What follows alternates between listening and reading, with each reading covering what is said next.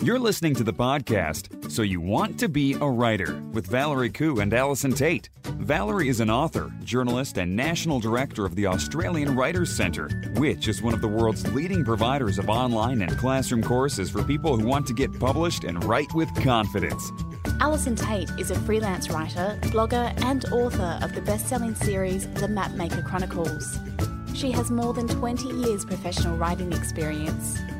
Each week they explore the world of writing, publishing and blogging to bring you news and opportunities, advice on how to succeed in the world of writing, interviews with top writers and much more. With students enrolling from all over the world, you can find out more about the Australian Writers' Centre at writerscentre.com.au. Hello everyone and welcome to episode 233 of So You Want to Be a Writer. My name's Valerie Khoo and I'm here with Allison Tate. How are you, Al? Oh, how I wait for those words every week, Valerie. Good. How are you, Al? I don't say it like that. So do. Well, didn't we have how that lady are with you? Didn't we have that lady with a 3-year-old? How are you, Al? You would never know that I did speech as an extracurricular activity with Mrs. Gig after school. Mrs. Gig would be Devo by Yeah, your, Devo. how are you, Al? Oh, right, where are we? Okay, so yes, well, I am fine, thank you, Valerie. I say in my very best, most articulate voice. What's been happening? What have you been doing? What have you been up to? Well, I have been roadieing, as I think we talked about last week. Roadieing, yes. I've been roadieing, which has been good. Do you wear black? Well, generally speaking, if I'm doing evening gigs, I wear black because that's kind of like all I have to wear out these days is matching black things. Right. Fashion. It doesn't really – I don't go anywhere, so my fashion is fairly backward. So there's a bit of black at night and also it helps me to, blend in. But during the day, no, I just hide in the audience during the day, so that's fine. It was a daytime gig, so, Great. So just in case the listeners, we've gotten some new listeners, who have you been roadieing for? Who've turned off now because we've spent 5 minutes going, how are you?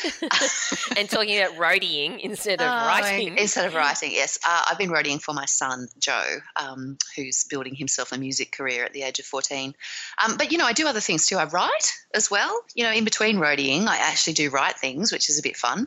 And I have been doing some of that. I've been working on some manuscripts that I've had, and I also started a new manuscript, which I think we talked about last week. So I've been doing some work on that, which has been good.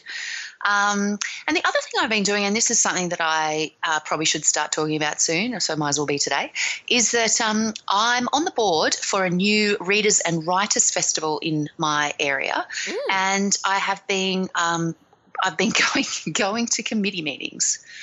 Right. Yes. Okay. And we've all agreed that I'm very, very good behind the scenes and I get stuff done, and so I don't have to go to the committee meetings anymore. Oh, really? So what is your role, though? What are you responsible for doing while you are on this board for the Readers and Writers Festival? Well, it's the Shoalhaven Readers and Writers Festival. It's going to be on in August, on the 4th of August, and it is my job is the children's section of the festival. So I'm organising a program that will take place as part of the festival, which is very exciting. I can't talk about who's coming yet, but I will at some point. But I've also been involved in, organising authors for the adult program. I've been involved in, just kind of getting stuff done, a bit of fundraising, a bit of throwing myself at people saying, give us money, all of the things basically. So it's an interesting thing. It takes up quite a lot of headspace. Yeah, I imagine it would. Yeah, like I woke up in the middle of the night the other day going, we need a Welcome to Country and it needs to be a really good one because it's a local festival and, all of that sort of stuff. So there's just a whole range of different stuff that we that has to be taken into consideration. And, of course, so many people involved in this stuff. And, so I'm out there peopling, which, as you know, is not something I do on a regular basis. So my peopling skills do need a little bit of work. But anyway, does not play well with others, I think, should be my T-shirt. Yeah. Okay. Well, are you enjoying it though? When is the festival? It's Can on we the come? It's on the 4th of August. I'd love you to come, Valerie. Awesome. Perhaps we can podcast from there. Maybe we can. There's a couple of Ooh. fantastic authors coming that we could probably inveigle onto our podcast. Yeah, I think so. what a good idea. On either side, maybe we'll work on that. But yeah, Yes. so We might have I some will have more listeners. details as things get closer. But for now, I'm just down in the trenches trying to get the actual stuff we together. might have some listeners in the Shoalhaven area. If you are in the Shoalhaven area, ping us on social media, or certainly let us know in the podcast community on Facebook. If you haven't yet joined the podcast community on Facebook, it's free to join. It's just a great listener community. All you need to do is search for So You Want to Be a Writer podcast community and request to join. We'd love to have you in there. So anyway, ping us in there if you're in the Shoalhaven area. We'd love to know. Okay, so I have been doing quite different things. What have you been doing? I've been making chocolate crackles. What?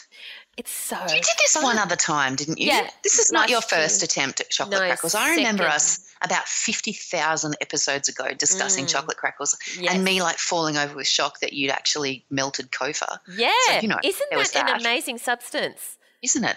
What is it? I don't even I don't even know, but it's good. best not thought about. So why were you making chocolate crackles? I make it every so often. So yeah, it was 2 years ago actually, and all right, I'll tell you.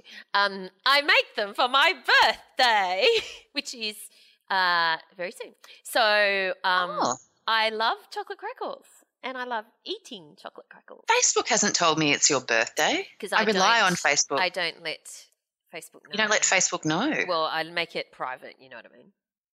Do you know what? I did that one year. I thought I'm just gonna go under the radar, and it was so disappointing because nobody remembers. No one remembers unless Facebook tells them. And so if you actually have your birthday on there, you get 8 million people going yay and balloons and the whole bit. True. Congratulations and whatever. You get all that. Little videos, it's like a little party over there. Yes. Yeah, I never get So that. if you don't I never have tell it, you get there's nothing. There's this deafening silence. So anyway, I make chocolate crackles, and I can't wait to eat them. All right, well, They're in happy the fridge. birthday, Val. Thanks. I'm sure the whole community out there is wishing you happy birthday, even though they don't know that it's happening because it's not on Facebook. Thanks. If it's not on Facebook, did it really happen? I know, that's the thing, right, these days. It's, we spend way too much time on Facebook, but hey, it is a bit addictive, and I do enjoy connecting with everyone there. So let's move straight on to our to the world of writing and publishing this week. We have a link which you've got for us from Anne R. Allen's blog called You Can, in capital letters, Write a Publishable First Novel, 10 Tips for Writing Successful Debut Fiction. Now, why did you share that with us, Al? Well, I think because there's a lot of discussion out there in the writing community about how, your first manuscript, your first completed novel, is probably not going to be publishable. And most people will talk about the fact that their first novel is in a drawer and will remain there for the rest of its life, the rest of their lives, the rest of everybody's natural-born lives. But Anne R. Allen says that this does not need to be the case, basically. They usually say, because generally speaking, the debut novel that is published is generally not an author's first. There are, of course, what's the word I want here, Val? I've had a complete exceptions. I was going to say examples to the rule, which is not quite what I was. There are, of course, exceptions to the rule. I'm thinking of, I think Hannah Kent. I think that her first novel was her first novel ever, but she'd also been writing it for about 4 years at that point. So there's this idea that, people have been writing a long time, like it's going to be their fourth or fifth manuscript that they've actually completed, that will actually end up published on the shelves. And author Melody Campbell had written a blog post about the fact that 3.6 manuscripts is the average for a traditionally published author. That's how many novels you have to write. But the other thing is that, that Anne is saying that not every first novel has to be a practice novel. Some first novels make a big splash. And this is really interesting because she puts those novels into one of two categories. And the first one is novels that appeal to non-readers. which I think is a really interesting category when you think about it. So it's books like 50 Shades, Ready Player One, and Harry Potter. And the reason that people run to bookstores to buy those kind of books, and they appeal to non-readers who don't usually buy books, is because they hear so much about them.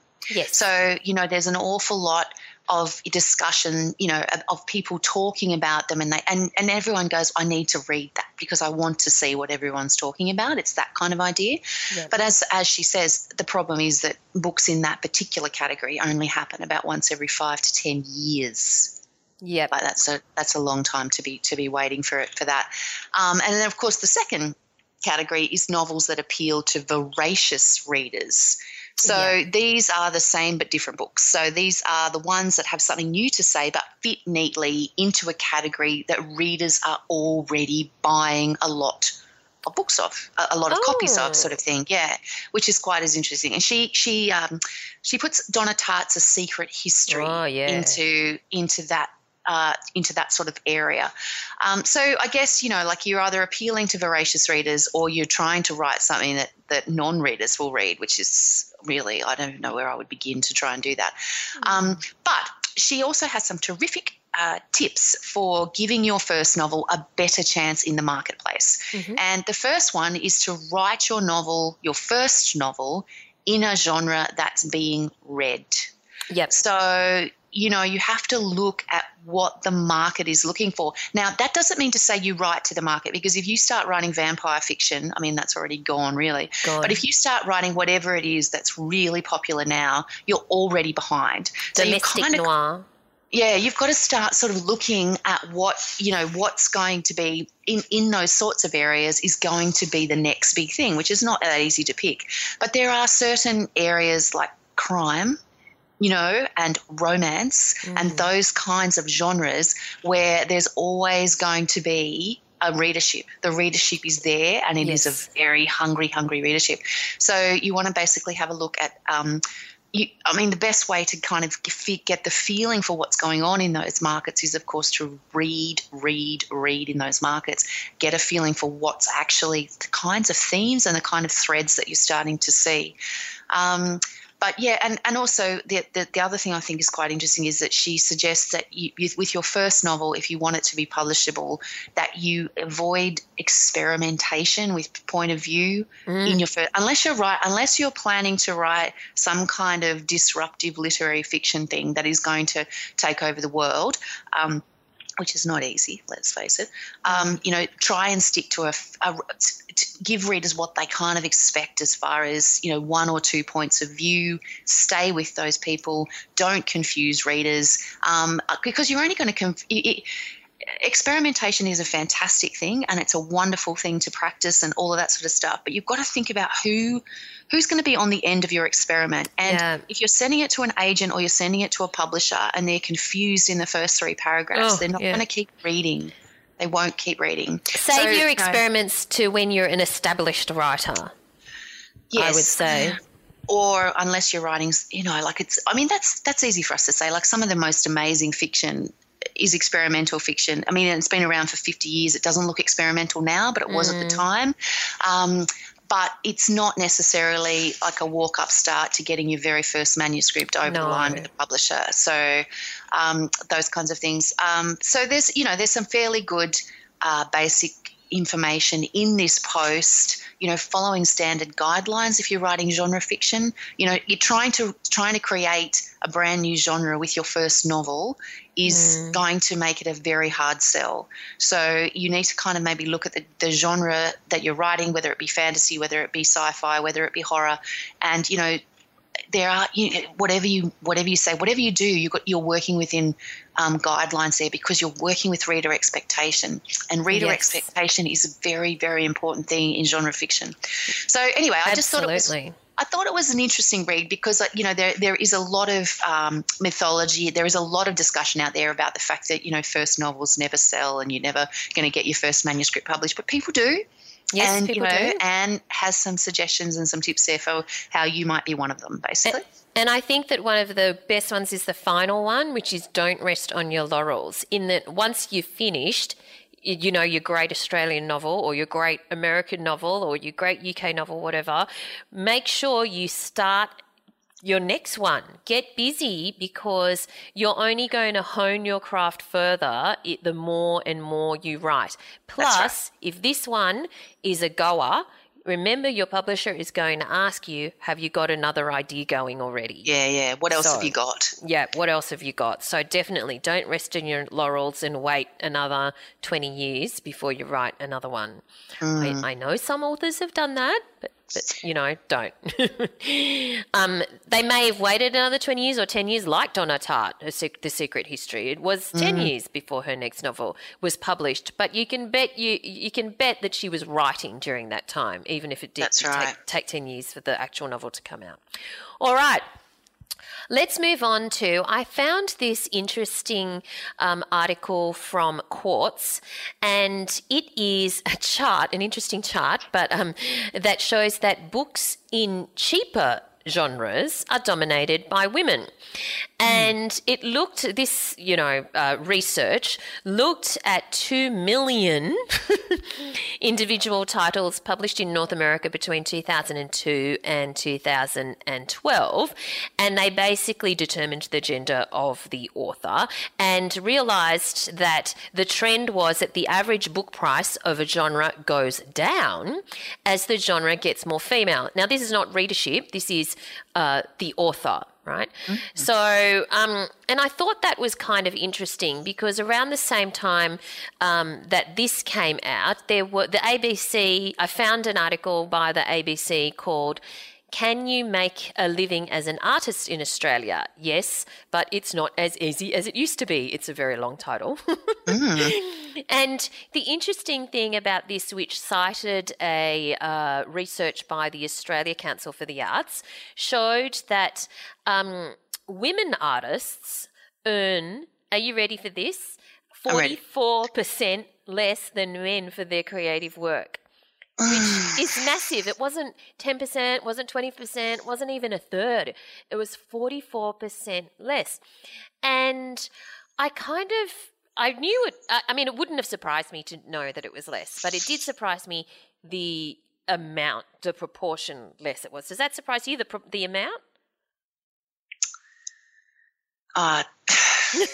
This is such a complicated topic. No, it doesn't surprise me. Yeah, okay. It's really interesting that you say this. There was a bit of an interesting discussion on Twitter yesterday afternoon that I had to walk away from. Right. Because there was a bit of a set, it wasn't even a set to, it was a bit of there was a sweeping statement about, authors who weren't servicing their communities and how they have to,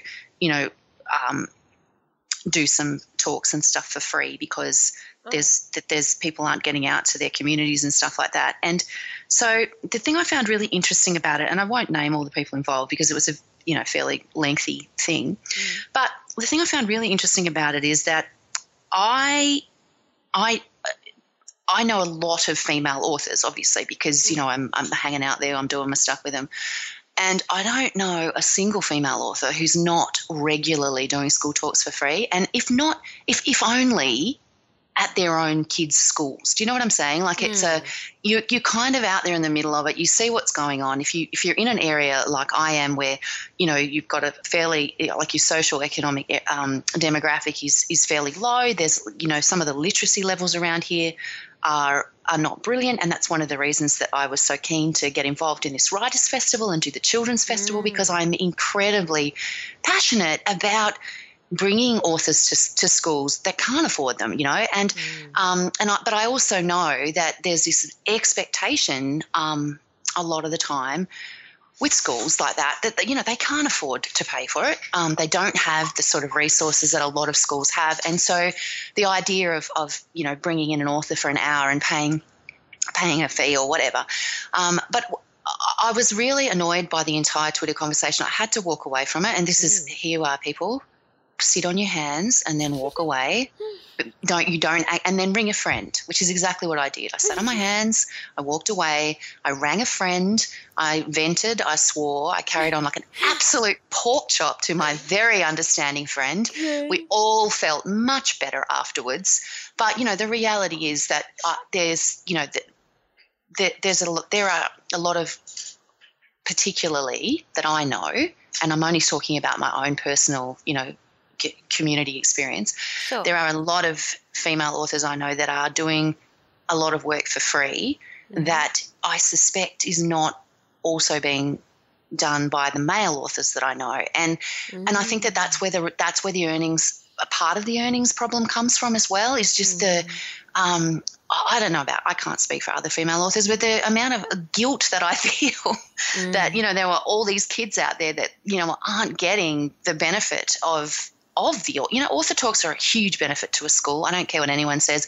You go in there for an hour, you talk about books, you talk about writing. I always try to get, a writing workshop aspect into my author talks. I'm trying to give value as far as, a little bit of teaching as well as talking about my books, as well as, and I'm all about, ideas and the kids get so excited and so inspired. And I get emails afterwards, they're all writing stories, they're all reading.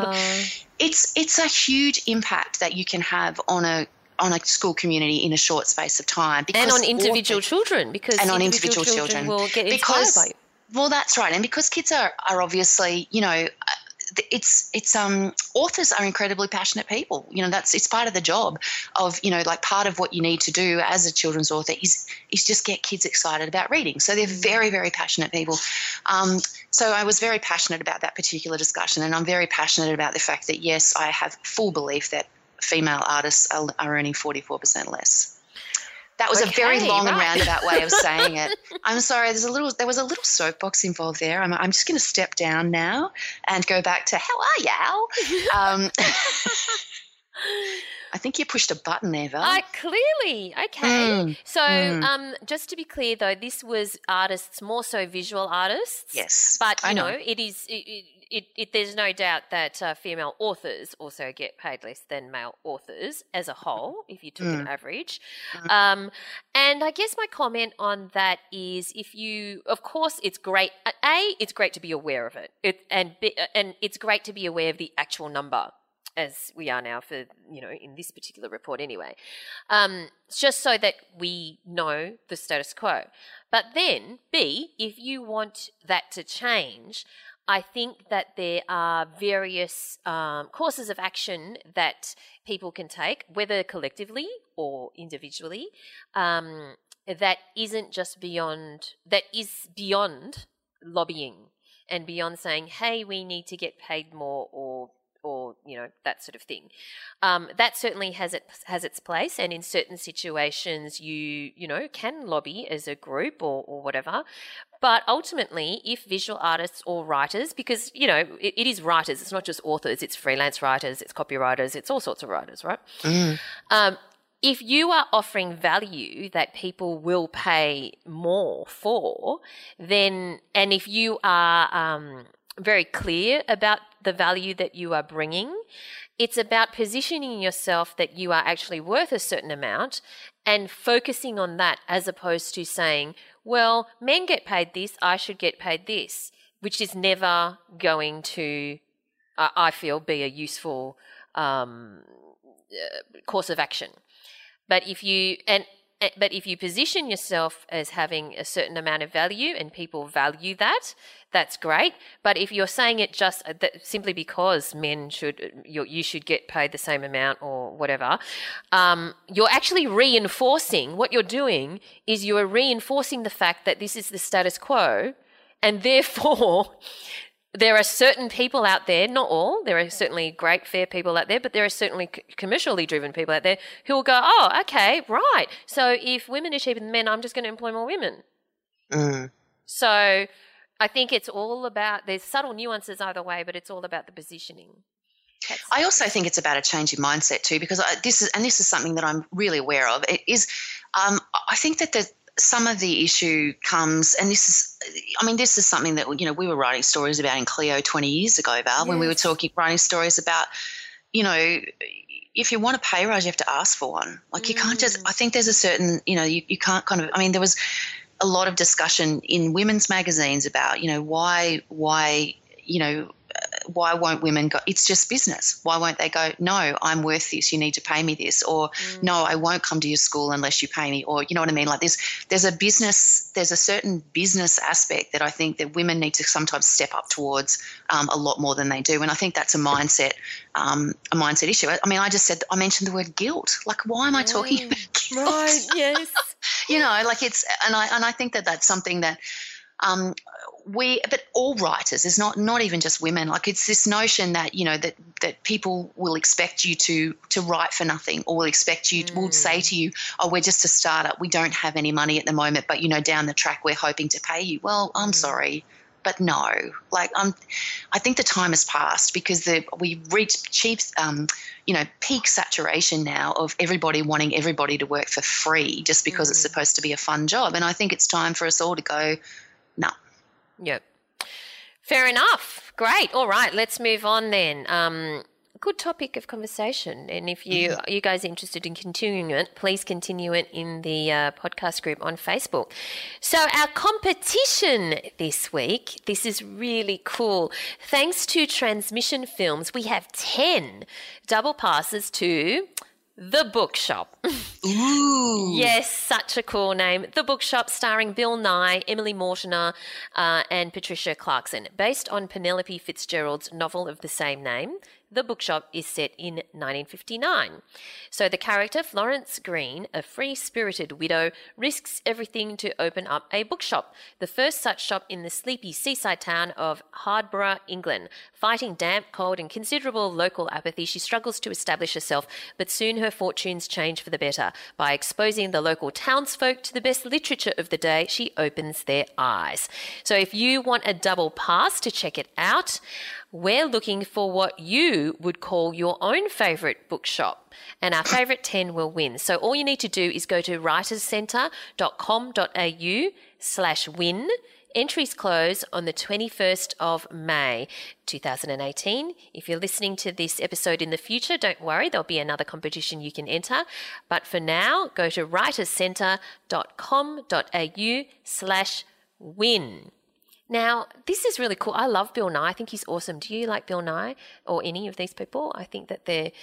I think the whole movie sounds like fun. Yeah, the builder was reading it out to me in the paper on the weekend, and I was like, yeah, that sounds like my kind of movie. Definitely. And you're not gonna now ask me what I'm gonna call my bookshop, are you? Okay. Do you have a name? No. All right, we'll move on then. Al?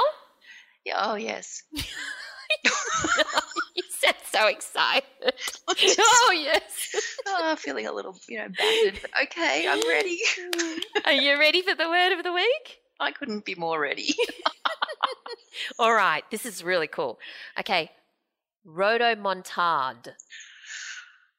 Okay. Rodomontade. RODOMONTADE. Rodomontade. It sounds like. Do you want to know what it sounds like? Sounds like the hero of a 1970s Mills and Boon. And Rodomontade entered the room, darkly dashing. It does actually come from a character in an epic poem. So last week, you may remember, we had persiflage, which means light banter. And I noticed you actually did use it during the week, Al. So I'm very, very excited about that. But this week we have rodomontade, which, according to the Macquarie Dictionary, means vainglorious boasting or bragging, pretentious blustering talk. And as an aside, I think vainglorious is a cool word too. But rodomontade comes from a boastful character called Rodomonte from a 15th century epic poem. So using it in a sentence, you might say, I'm tired of his conversation. He's full of rodomontade. Cool, huh?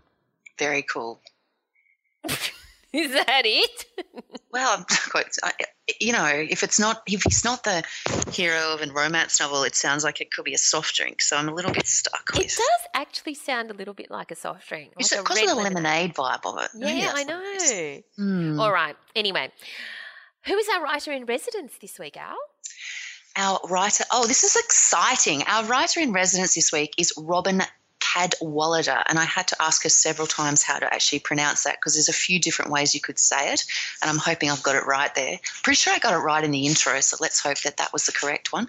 And this was a terrific interview because Robin's book, The Book of Colours, speaks my language. Her newest book speaks my language. It's all about limners, who were people who created beautiful illuminated manuscripts, and it's set in London. And she has just done the most beautiful job of not only sort of, giving the whole vibe of the research involved in this book just blows my mind, but not only giving the whole vibe of what it was like to be a limner, but the feel of London at the time and the setting. It was just, it's a wonderful read. I really, really enjoyed it, and I have been recommending it to everyone since. So I hope you guys enjoy the interview.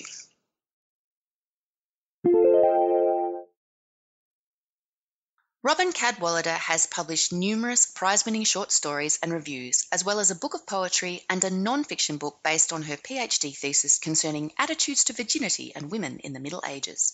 In 2015, her debut novel, The Anchoress, was published to great acclaim, and her second novel, The Book of Colours, was published in April 2018. Welcome to the program, Robin. Thank you. Wonderful to be here. All right, so we're going to go back to the beginning of your novel writing career. How did The Anchoress come to be published? It was a long, slow process from my point of view. I had been writing a PhD, as you said, on virginity and women in the Middle Ages, and I was particularly focusing on a story about St. Margaret of Antioch, who was a virgin martyr who was swallowed by a dragon and burst out the dragon's back.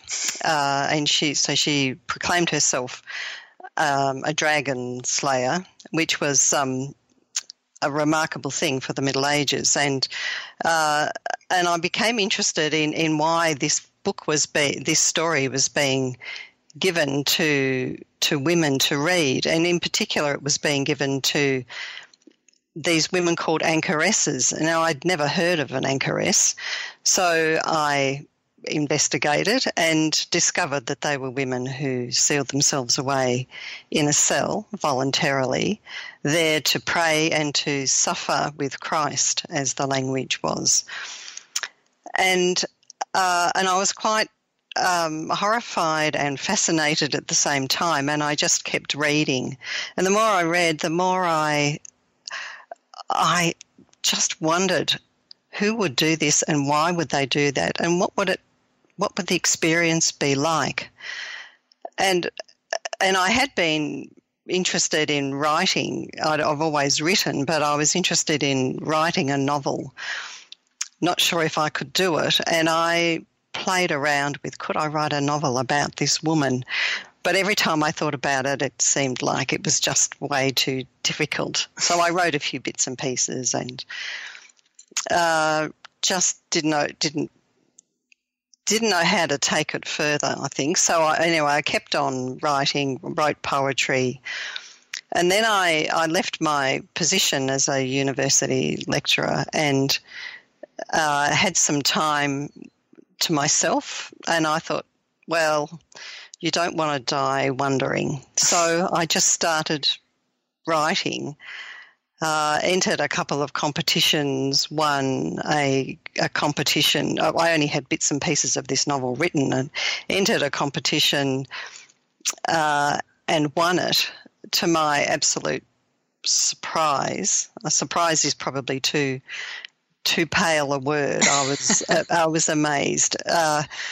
And that made me think, right, you've got something here. So I just kept writing with actually very little sense that I could ever really get it published. But I wanted to finish this story. And then when it came time to send it out, there were, I tried the pitches, the Monday pitch and the Friday, whatever they're called, where you can just send in a couple of chapters. Didn't do very well with that, so I tried for an agent, got myself an agent very quickly, which was again, a huge surprise because everybody told me they were almost impossible to find. And she was very excited and took it from there to the UK and the US as well, and to France, and managed to find publishers. So it was a remarkable journey, and one I had not imagined in my wildest dreams would happen. My little book, I thought. It was very exciting to go from not knowing whether I could even write a story, create a story, to the point of being published. So how long did all that take? Like, how long was that process from that sort of start of the idea of could I do this to, oh, my book is selling all over the world? How long did that take?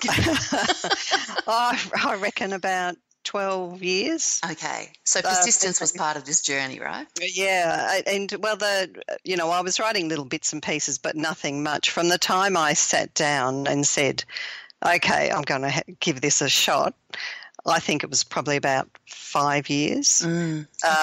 There was one large gap where a publisher showed a bit of interest and then held on to it for 7 months without letting me know anything. Isn't that frustrating? Yeah, and a woman in the industry said to me, for heaven's sake, write and ask them what's going on, and they just wrote back and said, no, we're not interested.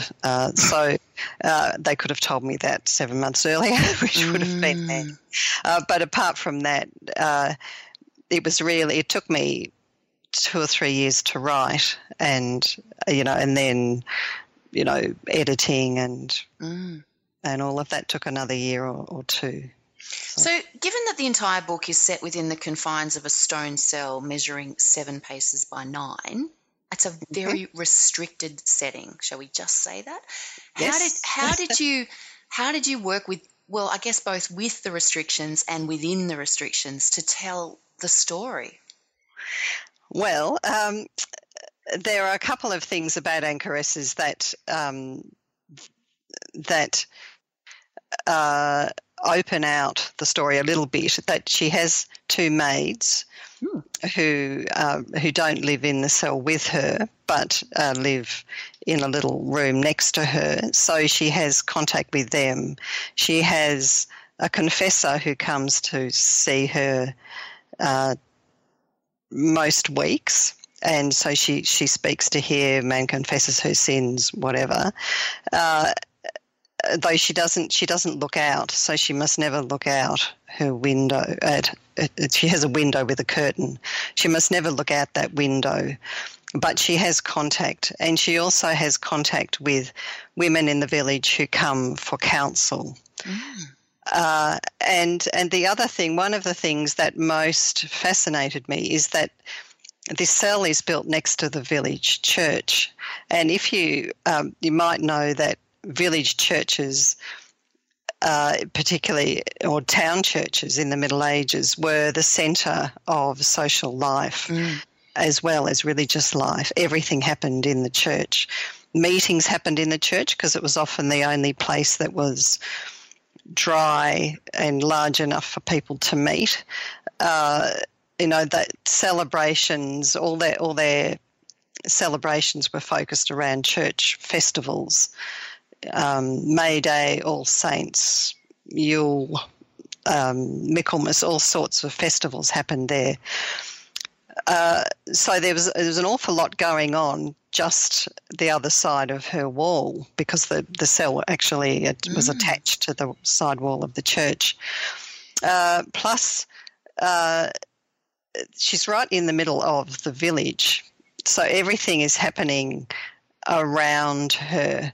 And as I thought about this woman in her cell, I realised that she would be, she couldn't see out.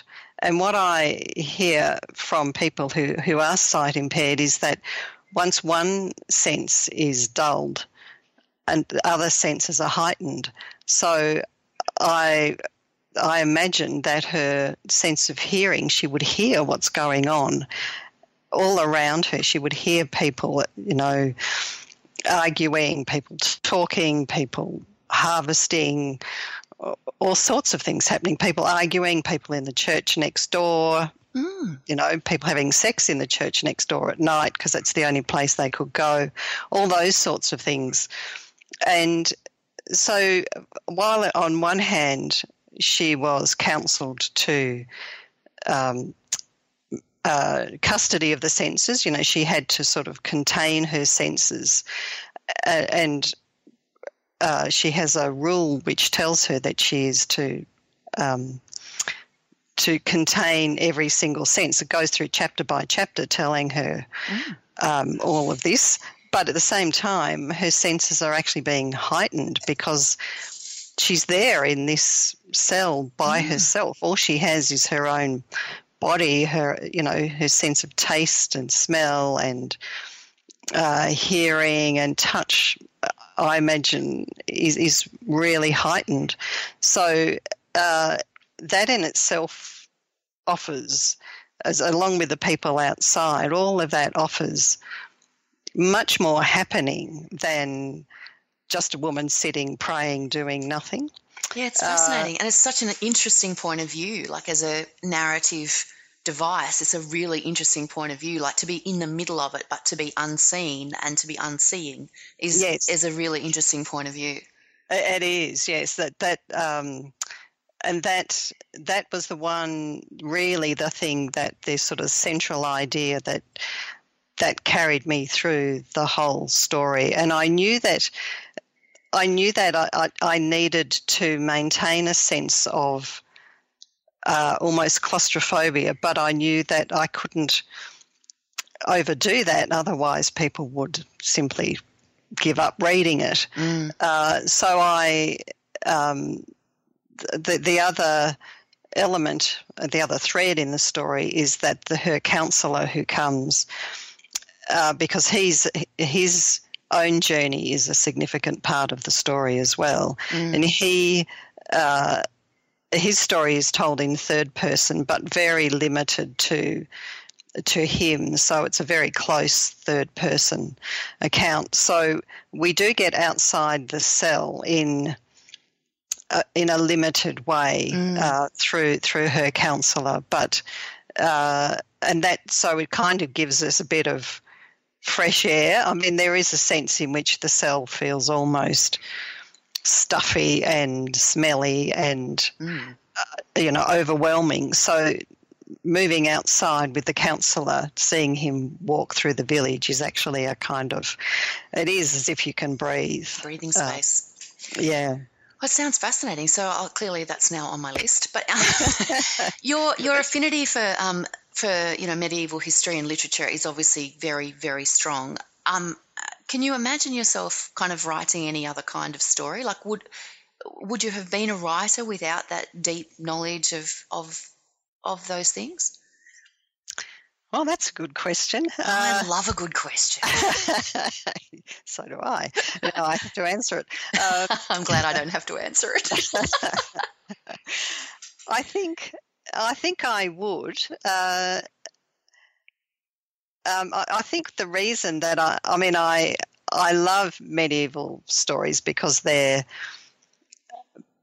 despite probably their bad stereotype, is that, they have such life and such, that there are fairy stories, and it's not just simply knights and ladies, but that, they have a sense of another world just living right next to people. And I think that's what I love about the medieval world, and that's what kind of fires my imagination when I read medieval literature. But I think I would have written anyway. I think what the Anchoress offered to me was that it tapped into my poetic sensibility about taking a moment or taking a small space in time or taking something that limited and exploring it. a little bit of, see the world in a grain of sand, Blake's idea. And so what the Anchoress offered was the chance to take this small cell, this woman in this small cell, and explore what else could be there, to open it up and see so much more in it. Yeah. So I think that's why I began with, the Anchoress was the reason that I began with medieval history. I'm not a huge lover of historical fiction myself. I know that there are some historical fiction writers who only write historical fiction. I've never thought that I was writing historical fiction, more that I was writing fiction, really. It just happened to be set in the Middle Ages. I'm not a kings and queens type person. I'm not interested particularly in the goings-on of kings and queens and politics. I'm much more interested in ordinary people. So, and in that sense, I'm intrigued about the idea that of how people in the Middle Ages lived within their belief systems and their, the limitations of their technology, their cities, their health system, their philosophy. So I do hope to expand beyond the Middle Ages at some point. But not yet, because, of course, the Book of Colours, which I have read and just loved, because you're speaking my language, is again, we're in that world, but it's a bigger world, and it's a more kind of, from the perspective of, I guess, the setting, the whole bit. Do you want to tell us a little bit about the Book of Colours, and then I'll go into asking you some, minute questions about it. Sure. Well, the Book of Colours is set in the 1322 in London, and at that period in England and across Europe, there was a really severe famine, which lasted for 7 years, and so it left people without crops, without homes, because everything flooded. It was a really very difficult time. It was also a time of political unrest, the country on the brink of civil war and actually moving into civil war. So it's actually really different setting from my little village in the Anchoress. But the story focuses on a woman of the aristocracy who commissions a book of hours, which is a prayer book, to be copied and decorated for her use to pray, but also as a sign of status, really. That's these expensive books were a sign that we have money, we have prospects, which was so important for the aristocracy. And so the book is decorated by a group of limners, as they were called, or illuminators, living in Paternoster Row, which is right next to St Paul's Cathedral. And the story tells of these. There are four limners and a young apprentice. And as the story goes along, that you get the sense of these people painting, and they're painting religious paintings substantially. But as they engage with the pictures, their own lives, their own memories, their own concerns come sort of slowly emerge, and it becomes apparent that at least three of them have stories, secrets from their own lives that they are not telling others, and that really impinge on the book and on the process of the book being completed. So that's probably about as far as I can No, I can tell that's an excellent, and I'm sure that regular listeners will now understand my my deep interest in this particular novel. Now, I was dazzled by the detail in it. There's a lot going on there, which is, but quite precise. Like, it's a very precise building of a picture, which is, pretty much what illumination is.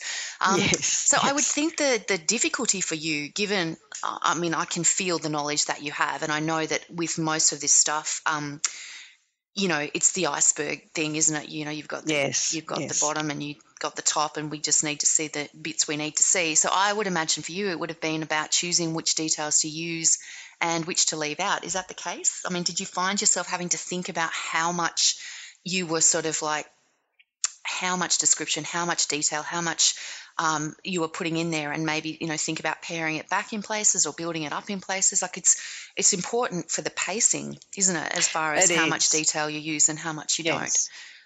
Was it difficult? There were points where I did need to pare back, but I have a very strong. It's not actually a discipline, but more it's a way of writing that everything that happens that I include and any detail that I include has to be there because it is significant for that particular character. So in the Anchoress, there are points where I needed to, say, describe the cell, and I wanted to be very clear about not adding bits and pieces of information that would be outside my Anchoress's immediate concerns. So it's a matter of slowly building a picture then, and in the same way with this, that I made every detail something that character would think about or would be doing or be concerned with, if that makes sense. That makes perfect sense. So I stopped myself adding stuff in, and every now and then it would create a bit of a problem because I'd need to communicate some information so that the reader could make sense of what's going on. But so I had to be very careful about crafting the material that I had strictly to the characters and their experience. So how much research do you do before you begin? Have you done everything you need to do, or are you still researching as you go? I do enough research to feel comfortable and to begin to place my characters inside the situation.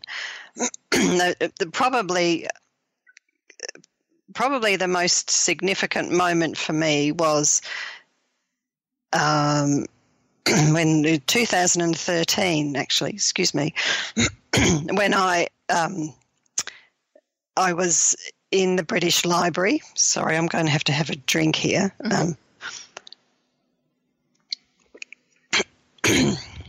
I was in the British Library doing research, and I was reading an academic book about art history, and they were talking about illuminated manuscripts, and they can actually distinguish different painters according to the style and the colour and the way they go about shaping their figures, whatever. And there was a detailed description of one particular manuscript, and I discovered that the library held that manuscript, the actual original 14th century manuscript. So they, if you've got enough credentials, you can actually ask to borrow to look at these manuscripts. So I sat with this original manuscript and the description of the different illuminators and how this we can tell that this is artist A because the shading is so good, the colour is this and that. We can tell this is artist B because there's such a good sense of depth and energy in a crowd. And we can tell this is artist C because the hands are too big and that artist clearly hasn't had enough training and this and that. And as I sat there, my characters just started to emerge. And even though the book that I described being created is very different from the one that I looked at in the British Library, that was a moment where they began to appear. But so I had this sense of them in this little room working, but I didn't have all the detail about how they would paint. I didn't have London outside the door. I didn't have the politics. So I did huge amounts of research on all of that. Found myself a reconstructed map of London in the 14th century, and read manuals of,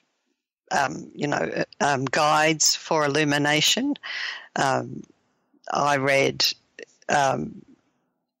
current, contemporary writing about what the pigments and things would have been like in the Middle Ages, because they didn't write a lot about it back then, or we don't have that material. So I was reading back about the science of pigment and painting and style, and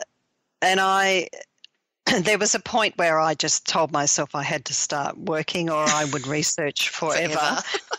And I felt I was so conscious of how big a project it was that I was a bit nervous, and that held me back from writing for a little while until I finally wrote a paragraph in the voice of my illuminator's wife, Gemma, and it was then I can remember the moment, and I thought, oh, hallelujah, I have Gemma's voice, and from there I could start to write the others.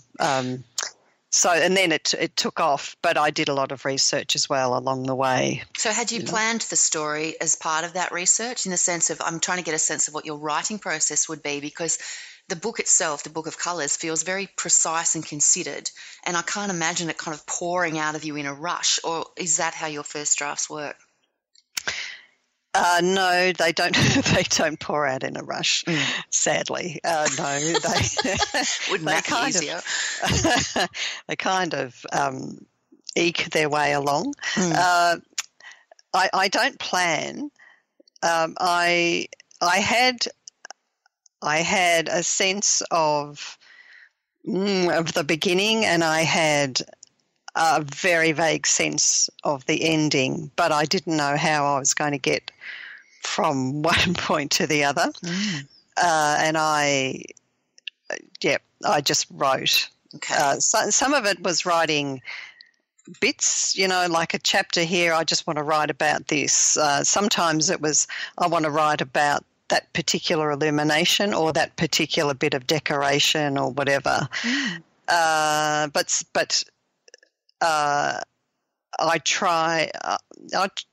tried to keep it chronological, I think, but it didn't always work, and there was a huge amount of reorganising, particularly because I have two different timelines running through it. Yes, it's all very complicated, really. I mean, when you read it, it doesn't feel complicated, but when I actually think about the various bits and pieces that you've got going on, because it's also about, it's about a book, obviously, but it also contains a book within a book. Excerpts of which, are at the start of each chapter and inform the reader as we go. So we're learning as we go about various aspects of the craft, which is, very helpful. But, so how did you manage the process of those excerpts? Did you write all of those separately and then bang them in at the chapters where they fitted, or did you know, how did you do that bit? It was a combination of both. Some of them, the early ones particularly, I wrote because the theme of these little excerpts kind of picks up the theme of the chapter. And the early ones, particularly, which were the sort of the philosophy of, in many ways, the philosophy of illumination, substantially. I wrote them to fit the chapter as I wrote the chapter. Some of the later ones I wrote separately. Sometimes I would just sit down. I don't know where to go with this story, and I'd write an excerpt from the book, and I actually loved writing them. They were such fun. I had to do quite a lot of research, but writing in that kind of style of this, I'm the expert telling you about. Instructional, yeah. Yeah, I just really enjoyed doing that and getting a little bit of I hope, the flavour of the language of the time or the language of that style of book. And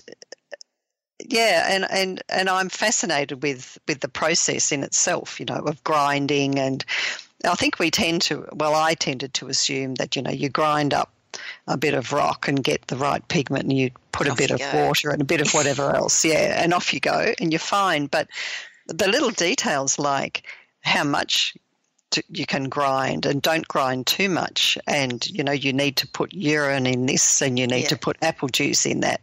I loved those little details. That they were just full of. Maybe you can just produce that as a little leather-bound book as a special. I could actually. Just for those of us who might be interested.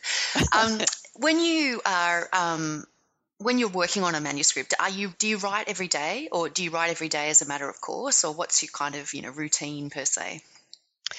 I do write every day. When I'm working, it's interesting at the moment. I'm not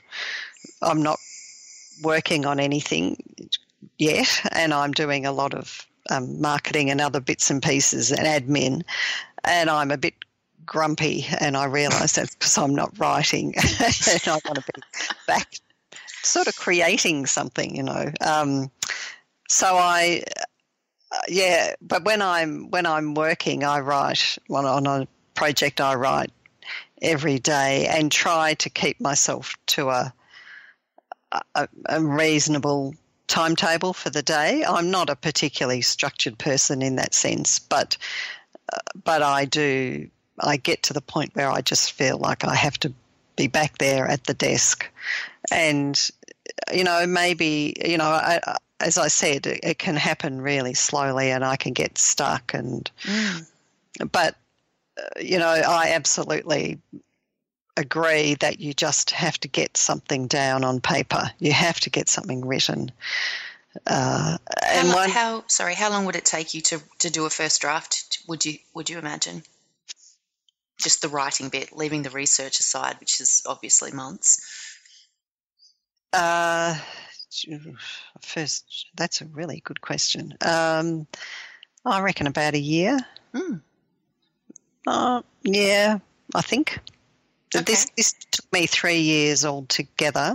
Yep. And it probably, I'd say about a year. I did get to a point where I kind of run out of steam and direction, and I sent it off to my agent, who wrote back to me with some pertinent questions, which was basically what I needed. I just needed a bit of a nudge. Yeah.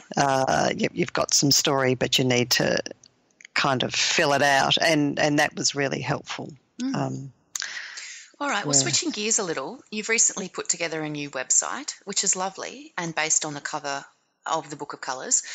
I get the feeling that the whole idea of an author platform doesn't altogether come naturally to you, but is it just a feeling I'm getting? That idea. I didn't do it back in the medieval Middle Ages. But is it something that you've learned to embrace, over time? It is. I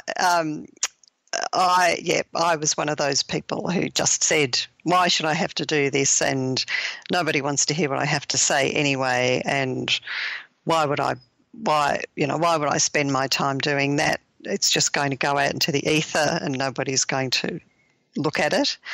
And I did start a blog, and it kind of fizzled, sadly.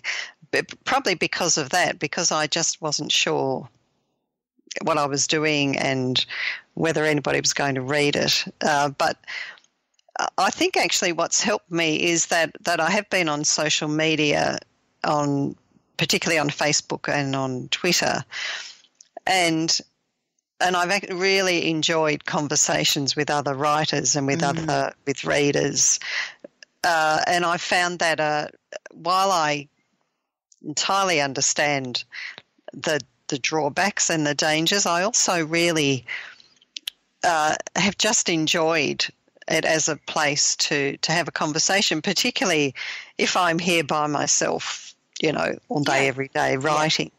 There's something really nice about just being able to go online and say, this chapter just will not work, or whatever. have someone write back and say, yep, know how you feel. Those kinds of things. And just I like discovering that there's a very friendly world out there in social media, and being an introvert, that idea doesn't come naturally to me. So that has helped, and I realised that second book coming out, there's not going to be quite as much energy from the publisher as usual, and as there was with the first one, and I need to be getting out there. So I've even published a newsletter. Ooh, look at you go! Fire!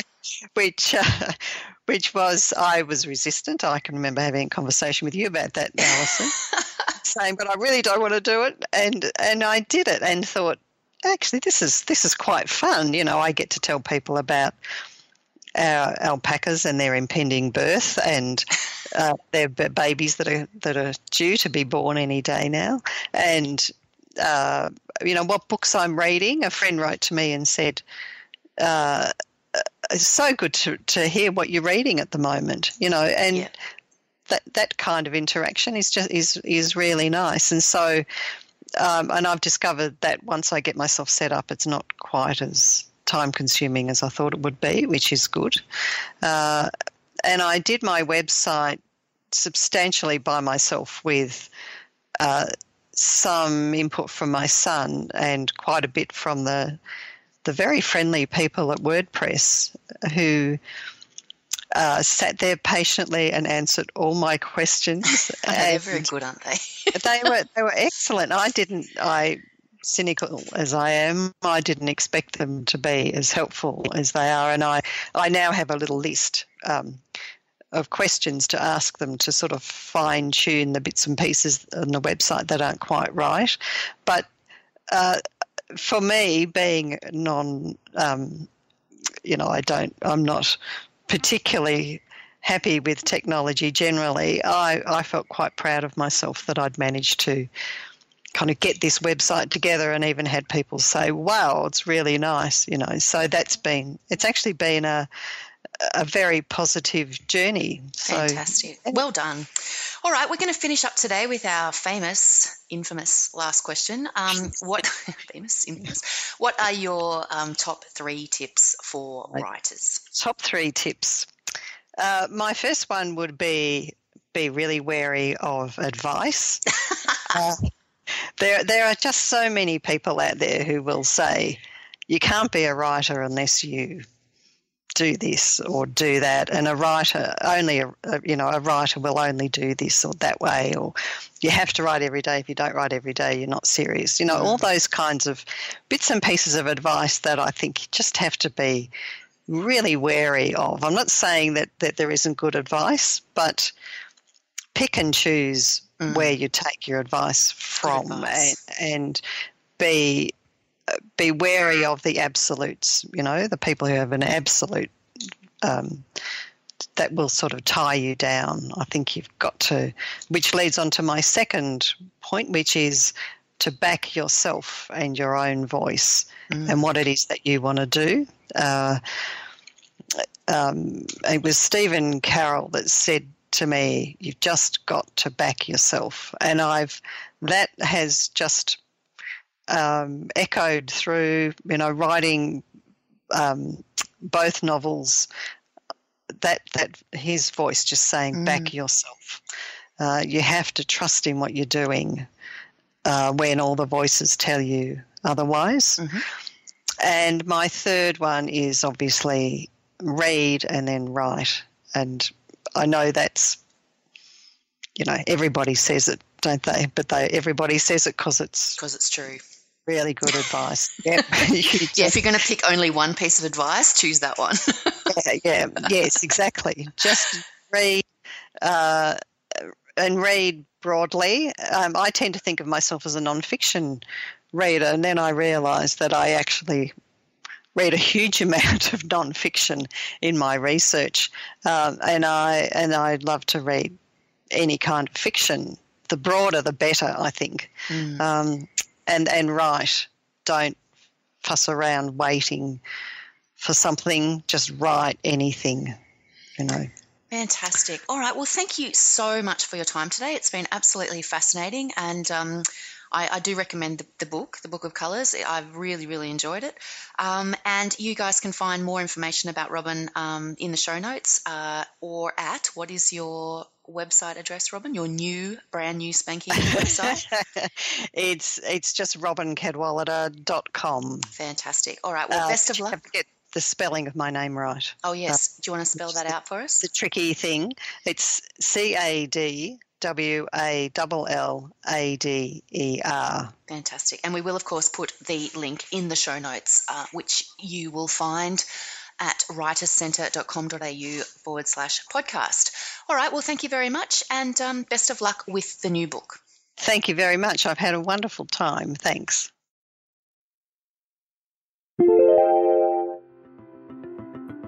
This podcast is brought to you by the Australian Writers Centre, a world leader in writing courses. Our popular course, Creative Writing Stage 1, is the perfect way to unlock your creativity and explore the world of writing.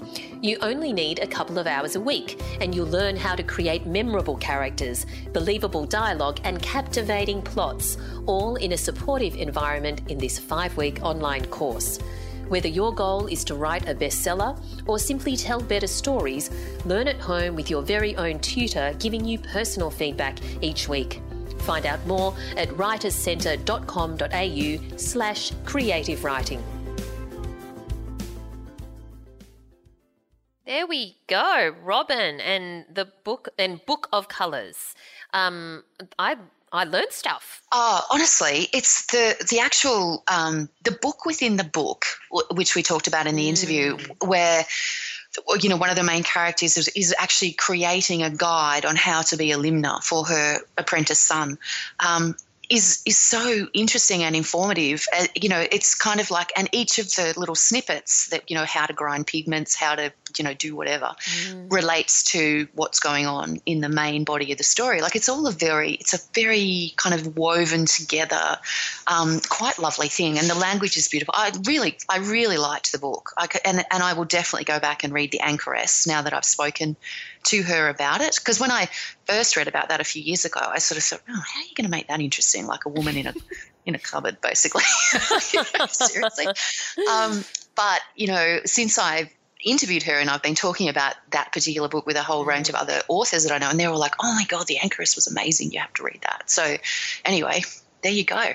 Awesome. All right. So Al, what have you got in this coming week? Good question. I'm writing things.